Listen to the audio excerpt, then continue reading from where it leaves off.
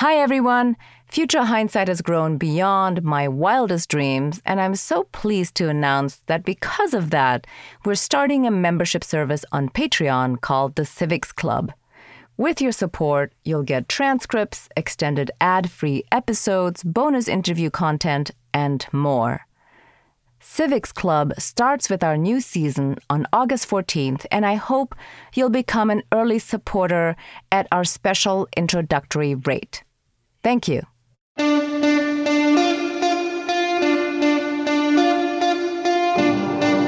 Welcome to Future Hindsight. I'm your host, Mila Atmos.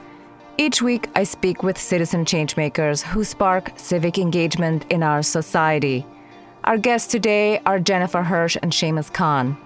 Jennifer is professor of socio-medical sciences at the Mailman School of Public Health at Columbia University, and Shamus is professor and chair of sociology at Columbia. They co-authored Sexual Citizens, a landmark study of sex, power, and assault on campus, which emerged out of a much larger project called the Sexual Health Initiative to Foster Transformation, or SHIFT. This study consisted of ethnographic research, a large survey of over 1,600 graduates about their histories, relationships and experiences with sex and assault, and another survey of nearly 500 students about their daily lives over 60 days. This deep ethnographic engagement within the work of a large research team has allowed them to contextualize and enrich their findings, yielding fresh insights. This is a bonus episode outside of our usual themed seasons and presents a different way of thinking about the roots of sexual assault on campus and the kinds of solutions that are thus possible. We talk frankly about sex and sexuality, so if you are with young children, this is not an appropriate episode to share with them. And the real question we ask is, why have we failed? How is it possible that these young people who are so accomplished in so many ways and have learned so much and mastered so many other vitally important lessons have not been taught to recognize their own sexual autonomy or respect other people's? We discuss sexual assault prevention on campus, structural power imbalance, comprehensive sexuality education, and what we owe each other as citizens. Let's listen in. Thank you for joining us, Jennifer. Thank you so much for having us. And thank you for joining us as well, Shamus. It's a pleasure to be on. So let's start with the basics. How do you define assault? Assault is unwanted, non-consensual sexual contact. In Sexual Citizens, we lay out the diversity of experiences that encompass campus sexual assault and the ways in which people who are not bad people end up doing things that are harmful to their peers. I think one of the things that struck me about your study is that the people who assault others are everyday people, and often they are in our group of friends. And I think this also makes it so hard to report it afterwards or to make sense of it and say, yes, this definitely happened to me. Why do people not report their assault? We find that only about 3% of the experiences of sexual assault were reported to the institution. And a big point of our book is that we spend way too much time thinking about what to do after assaults occur, and not enough time thinking about what should we be doing to make them less likely in the first place. We also want to change the perspective of people from thinking about how do we adjudicate those he said, she said moments, and instead, what are the sets of things that we can do to make assault less likely to happen in the first place? It may seem like we should just get everybody to report, but people have lots of good reasons for not wanting to report what happened to them. One young man told us a story about how he'd grown up in a fairly conservative family in the Midwest, and they weren't supportive of his sexuality. And when he got to New York City, he really wanted a relationship. And eventually he found it, and he was really happy to have found that relationship. But he also told us this story about how his boyfriend was really forceful about sex. And there were nights where his boyfriend would come home kind of drunk and, in his own words, basically raped me. this young man, we call him in the book Adam, didn't want to report what happened. And he didn't want to report what happened because his relationship was really valuable to him. And Adam wasn't that unique. There are a lot of people in the book who have deep relationships with the people who assault them. The vast majority of people are assaulted by somebody they know, often by somebody they've had some previous sexual contact with, and frequently somebody who's embedded within their friend group. And so rather than focusing on like, how do we punish people after this happens and get everyone to report, we want to think like, how do we just make the experience less likely? How do we transform Adam's boyfriends in ways that he sees that what he's doing is assault, that it's inappropriate, and that he needs to respect, in our terms, his boyfriend's sexual citizenship. That is, his boyfriend's right to say yes and his right to say no to sex. And so much of what we lay out is trying to figure out ways in which to promote that kind of prevention effort. So you mentioned sexual citizenship now, both of you. How did you come to define what a sexual citizen is? We didn't invent the term. There's been other work in social scientific research on sexuality that has used the idea of sexual citizenship. But at its heart, I think the title is a little bit of a provocation because there's so much discomfort in America around young people's sexuality.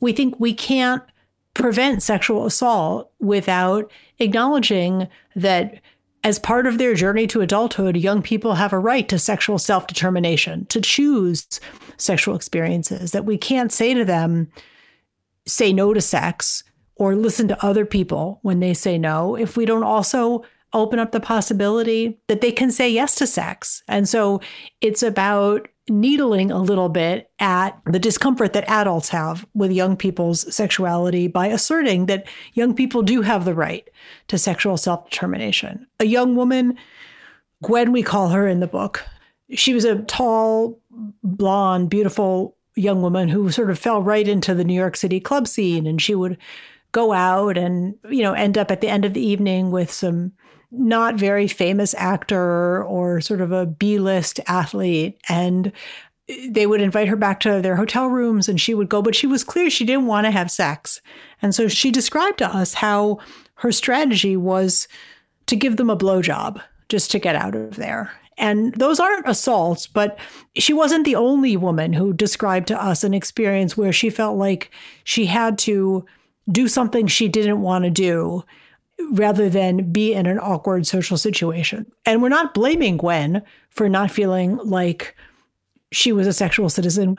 And so sexual citizenship raises the question of why do people think that other people owe them sexual pleasure? And the real question we ask is, why have we failed? How is it possible that these young people who are so accomplished in so many ways and have learned so much and mastered so many other vitally important lessons have not been taught to recognize their own sexual autonomy or respect other people's? So what's the answer? Why has our society failed these young people in teaching them sexual literacy and the idea even that we are each sexual citizens who are not owed sexual favors from other people, nor do we owe that to others?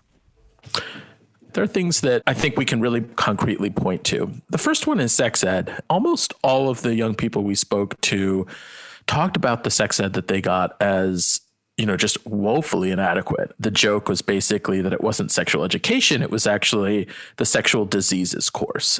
They described being shown pictures of different STDs or having fear put into them about all the terrible consequences of sex. And, no one really sat down with really any of the young people that we spoke to and said to them, sex is going to be a really important part of your life. It's going to be one of the ways in which you connect with the people around you. And you need to be clear about what you want out of your sexual life. And you need to find ways to have that life with others that are respectful of their wants and desires. And so one of the first things we would point to is the sort of impoverished sexual education that people get. One of the main findings was that for women who had experienced comprehensive sexuality education, which included practicing refusal skills, they were half as likely to be raped as women who didn't. And this shows the real profound impact that sexuality education can have. And we need to think much more about providing that education to young people. And we need to start much younger in providing that education to young people. Right now, even the best sexuality education is often very biologized. It's not that biology is unimportant, but it's kind of like teaching young people to drive by explaining to them the role of spark plugs in the internal combustion engine. Instead, we need to sort of start really young, educating young people about sex and sexuality. We say to young kids, like, use your words, don't grab. That is fundamentally a sexual assault prevention strategy. And if we can start to sort of have these conversations at younger ages, to institute them more fully across all kinds of schools and other places, I think we'll be far more successful in helping prevent sexual assaults. In fact, this is one of the reasons young people embark on what you call a sexual project, because they really don't know and they have to find out by themselves. And they do this by trial and error. So what is a sexual project, and in what way is it more likely that somebody will either commit an assault or be assaulted?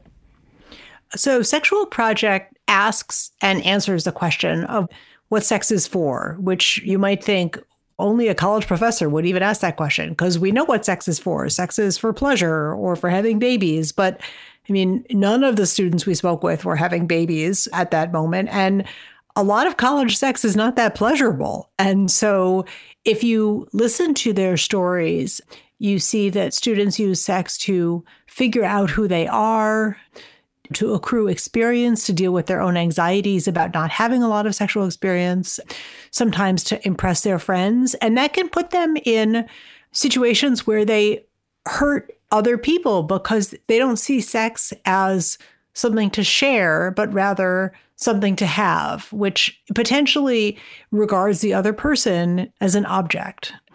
So sexual projects is a way of stepping back and seeing what young people are trying to achieve through sex, because so many interactions that lead to assault begin as sexual interactions. And that's really one of the things that's so distinctive about Sexual Citizens, is that we see sex as different than assault, but you can't understand sexual assault without also looking at sex. If you've listened to the last couple of weeks, you know that the Jordan Harbinger Show gives listeners a look inside the minds of some of the most interesting people in the world. You might also know that Jordan's mission is to give listeners deep, meaningful insights to make their lives better.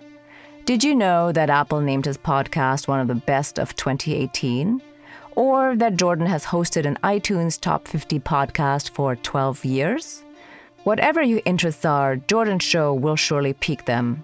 Find out what it's like to lose the Nobel Prize, how to overcome imposter syndrome, or how to become a great mentor to someone. Either way, Jordan has you covered. If listening to Future Hindsight makes you more civically engaged, listening to the Jordan Harbinger Show will make you more engaged in the world around you, even if you shouldn't go outside right now. I really enjoy his show, and I think you will as well.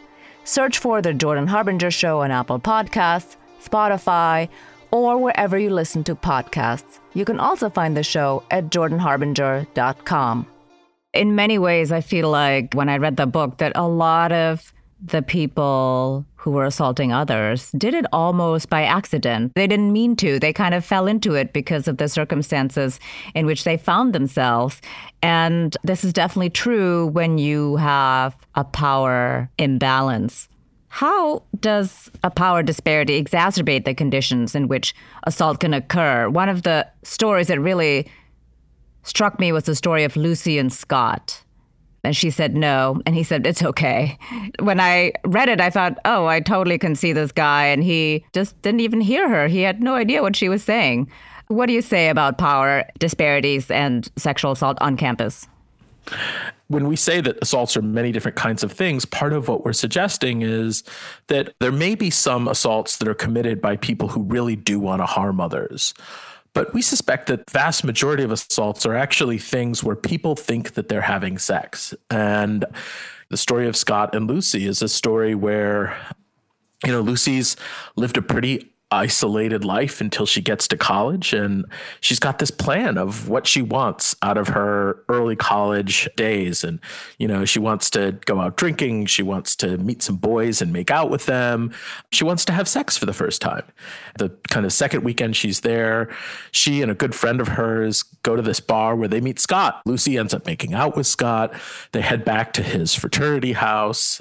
Lucy's friend actually is concerned and calls her. She's gotten a bystander intervention training and catches up with them. And Lucy actually is pretty excited about what's happening. Her college plan is coming into view. She's making out with a boy that she thinks is kind of cute. He's a senior. And Scott asks Lucy if she wants to go up to his room, and she does. For her, what that meant was hanging out with him, making out, maybe doing something. But as you recounted, Scott starts to unbutton her pants and she says, no. And he says, it's okay. And from our framework, what Scott is doing is invalidating Lucy's sexual citizenship, invalidating her right to say no to that sex. And it's the moment where their sexual encounter becomes a sexual assault. And there are many ways to read what Scott is doing. And it's important to keep in mind, we never spoke to Scott about this encounter. We have Lucy's account of what happened. And I think the most charitable view of Scott is that he simply didn't understand the various modes of power that he had in that moment. Scott's probably got at least 30 or 40 pounds on Lucy. That certainly matters. Lucy didn't have a lot of experience with drinking, and Scott had much more. He was a senior living in a fraternity house, and so there was the imbalance of their drinking. One of the modes of analysis that we use is a spatial analysis, or thinking about the ways in which sexual geographies are really important. So Scott was in his own room, surrounded by brothers from his fraternity who were outside of that door. And that gave Scott a huge amount of power and control. And he may not have recognized the way in which that weighed upon Lucy, but it certainly mattered. So he had the power of his friendship group that surrounded him. He had the power of being a senior where she was a freshman. He had the power of his size and his gender. And all of these things layered on didn't make the assault inevitable, but it made it much more difficult for Lucy to sort of enact what it is she wanted beyond that initial no. So there are two things here that you just said. One is the sexual geography, that she was in his room, in his fraternity house, but also that he was surrounded by his friends. So not only did he have the advantage of the geography, but also of his group. And one of the things that you point out in the book is that groups have a large amount of influence in how these interactions end up. And repeatedly you say, oh, they thought he was just getting lucky, or it looked like she was having a good time, and then they left them. But essentially, they left her or him in a lurch without understanding that. Yeah, I think that the sort of typical way that people think about groups in relation to campus sexual assault is to imagine a fraternity that explicitly works together to either produce an assault or to cover one up. But the power that we surface is much more subtle. At no point in the evening of that story of Lucy and Scott did the fraternity brothers get together and plan for an assault to happen. But the point that we make is that they don't have to, because the power works silently through actually the physical building of the fraternity. Both the social institution of Scott's fraternity brothers and the physical setting are part of the power of the group. For a book about sexual assault, it's actually pretty hopeful and optimistic, because we really do think that our analysis opens the door to new strategies to prevention. For example, if you understand how geographies produce vulnerability to assault, you can also start to think about transforming those geographies through relatively simple changes. Like Columbia has started keeping one of the cafeterias open all night so that students who want to be alone together, maybe have been drinking or at a party, have some place to go other than a bedroom, where the only place that they could sit together is a bed. So sexual geographies shows you the power of social organizations on campus, but it also points to a whole new set of interventions for prevention. Oh, well, that's great to hear that they did that. You say towards the end of the book that uncovering sexual assault's deep social roots suggests that sexual assault prevention is inextricable from broader projects of social justice. So aside from keeping a cafe open all night long, how do you envision a social justice movement or a social justice solution to address sexual assault on campus?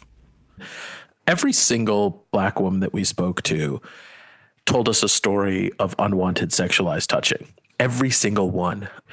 And as much as that is part of a gendered dynamic of people feeling comfortable touching women's bodies, it's also a racial dynamic of the fundamental disrespect of Black women's bodies by their peers at Columbia and Barnard. Part of the point there is that in order to address sexual assault, part of what we have to do is address racial inequalities and think about how it is that we can address that fundamental disrespect for Black women's and Black men's bodies. It's also important to note that some of the highest rates of assault are experienced within the LGBTQ community. And so for us, it's why is that happening and how do we address it? Well, part of the explanation that we offer up is the ways in which queer identities are often invalidated within families, within high schools, and that this really puts young queer people in particular at risk for experiencing assault, in part because of the shame and denial that is so much a part of many of their high school experiences. Students who have difficulty paying for basic needs are more likely to experience assault. And so all of these things point to the fact that, of course, gender is a really important factor for understanding assault.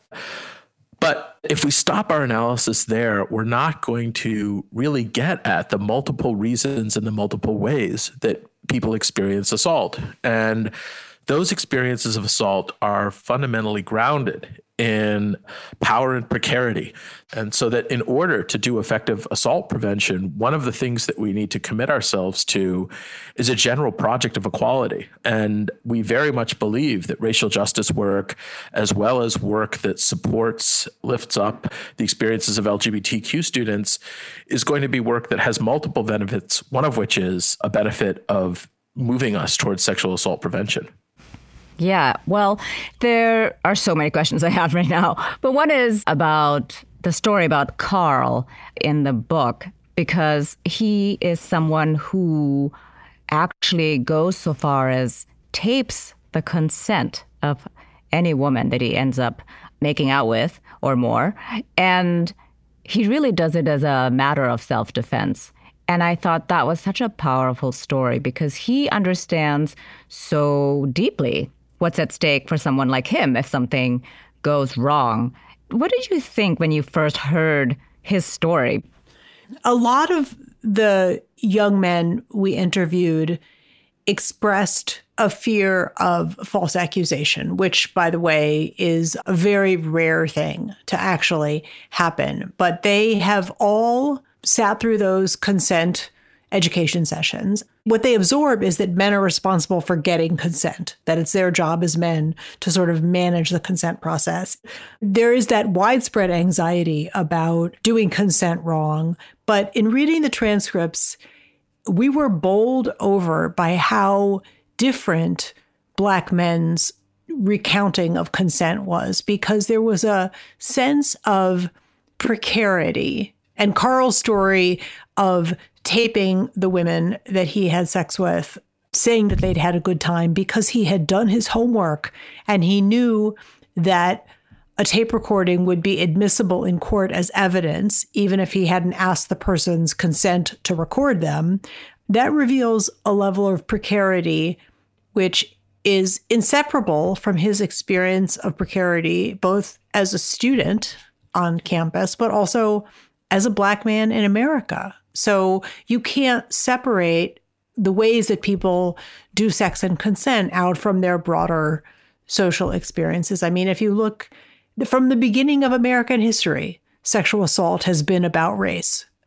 Slavery, To Kill a Mockingbird, the history of lynching, so many examples. And so it shouldn't surprise us that Black men's experiences of consent are different. Instead, we should be surprised that we're surprised.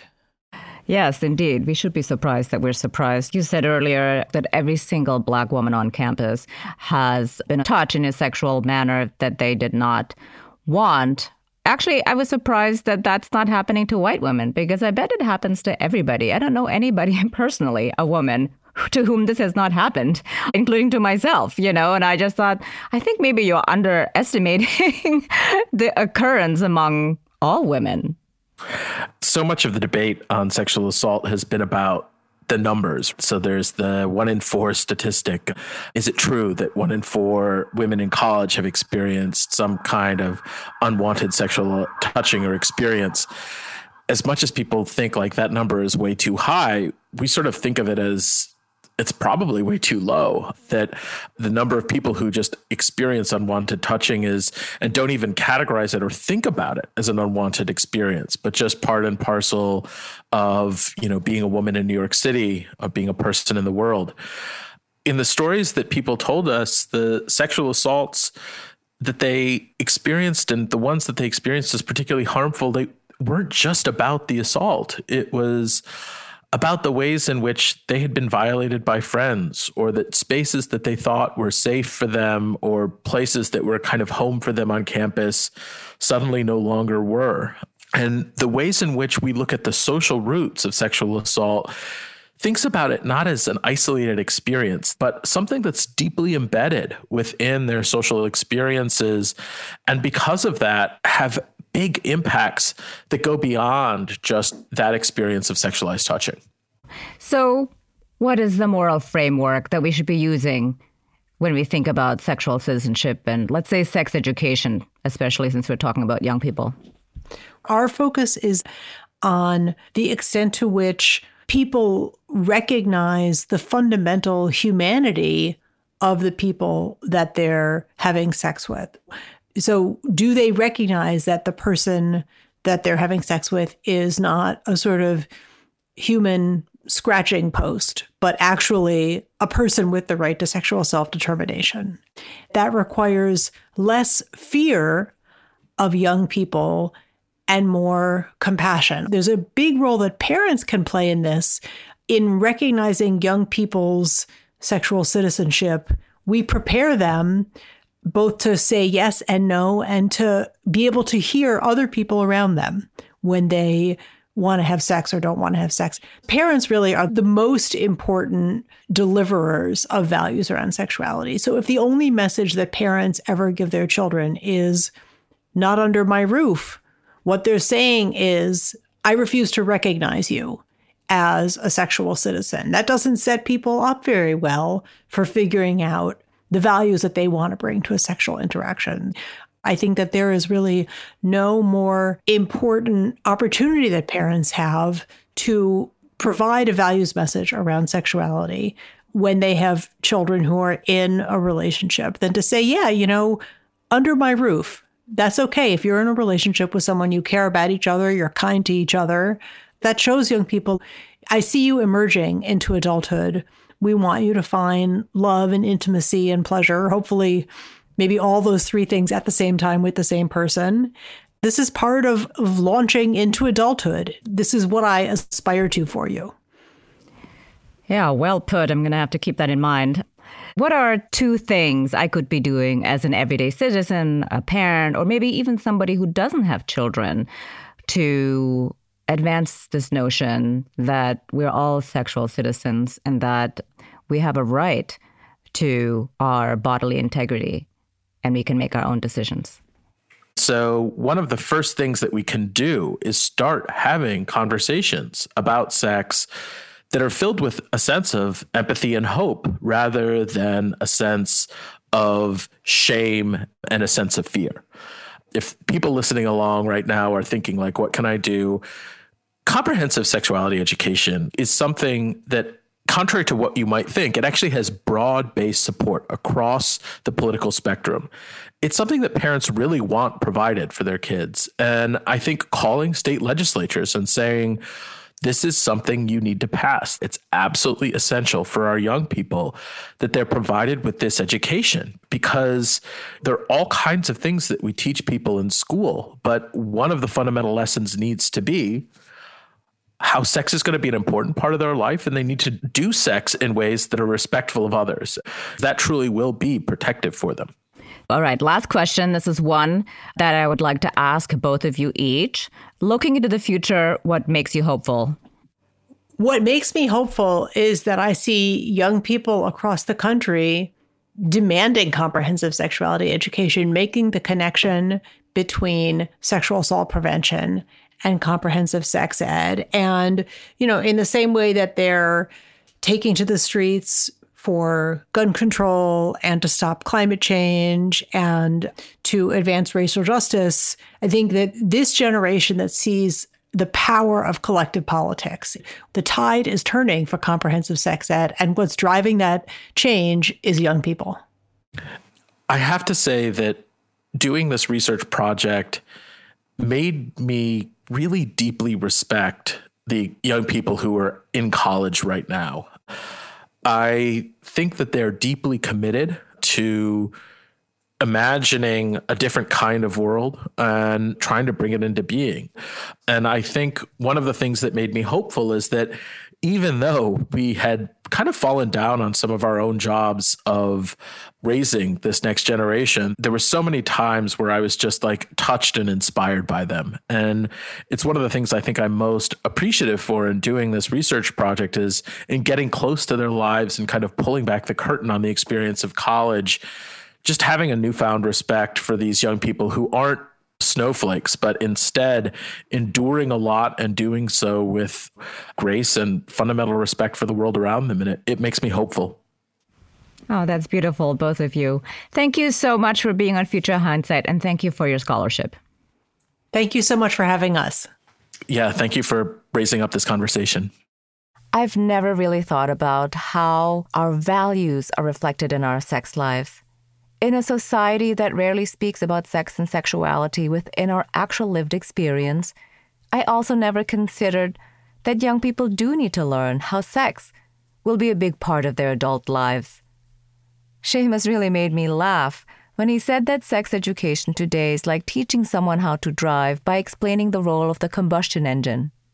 Instead, we must teach what it means to show up as humans for each other with respect and compassion, especially in our most intimate moments. It's no surprise that in this context, a right to sexual self-determination is directly relevant to the protests around the country demanding social justice. Effective sexual assault prevention is only possible when we also tackle the issues of race, gender, structural bias, and imbalance of power.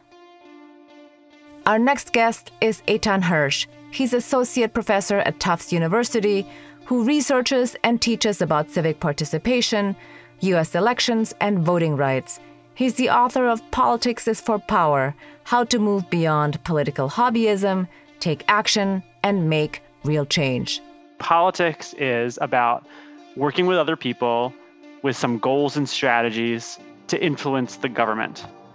I think a lot of people might not like the direction the country's taking on specific issues, or in general, they might want something different. They might want to address an environmental problem, an immigration problem, an economic problem, and politics is the way we solve problems. The problem is that most people who kind of say they care about that, and most people who are spending a ton of time thinking about that, are just not doing anything. We discuss how we can move from political hobbyism to actually building real political power and how we can wield it effectively. Our conversation will kick off a new season for Future Hindsight, where we'll be focusing on political power building and cover everything from the Tea Party to building a Democratic Party precinct on campus, the role of the Supreme Court in exacerbating power inequality, and even modern dictatorships. We're taking a short summer break, and we'll be back on August 14th. Until next time, stay engaged. I'm Mila Atmos. Thank you for listening to Future Hindsight. The executive producer and host of this program is Mila Atmos. The audio producer and music composer is Peter Fedak. The associate producer is Miriam Zumbu. Additional production by Brooke Sayan. Listen to us online at futurehindsight.com or your favorite streaming service.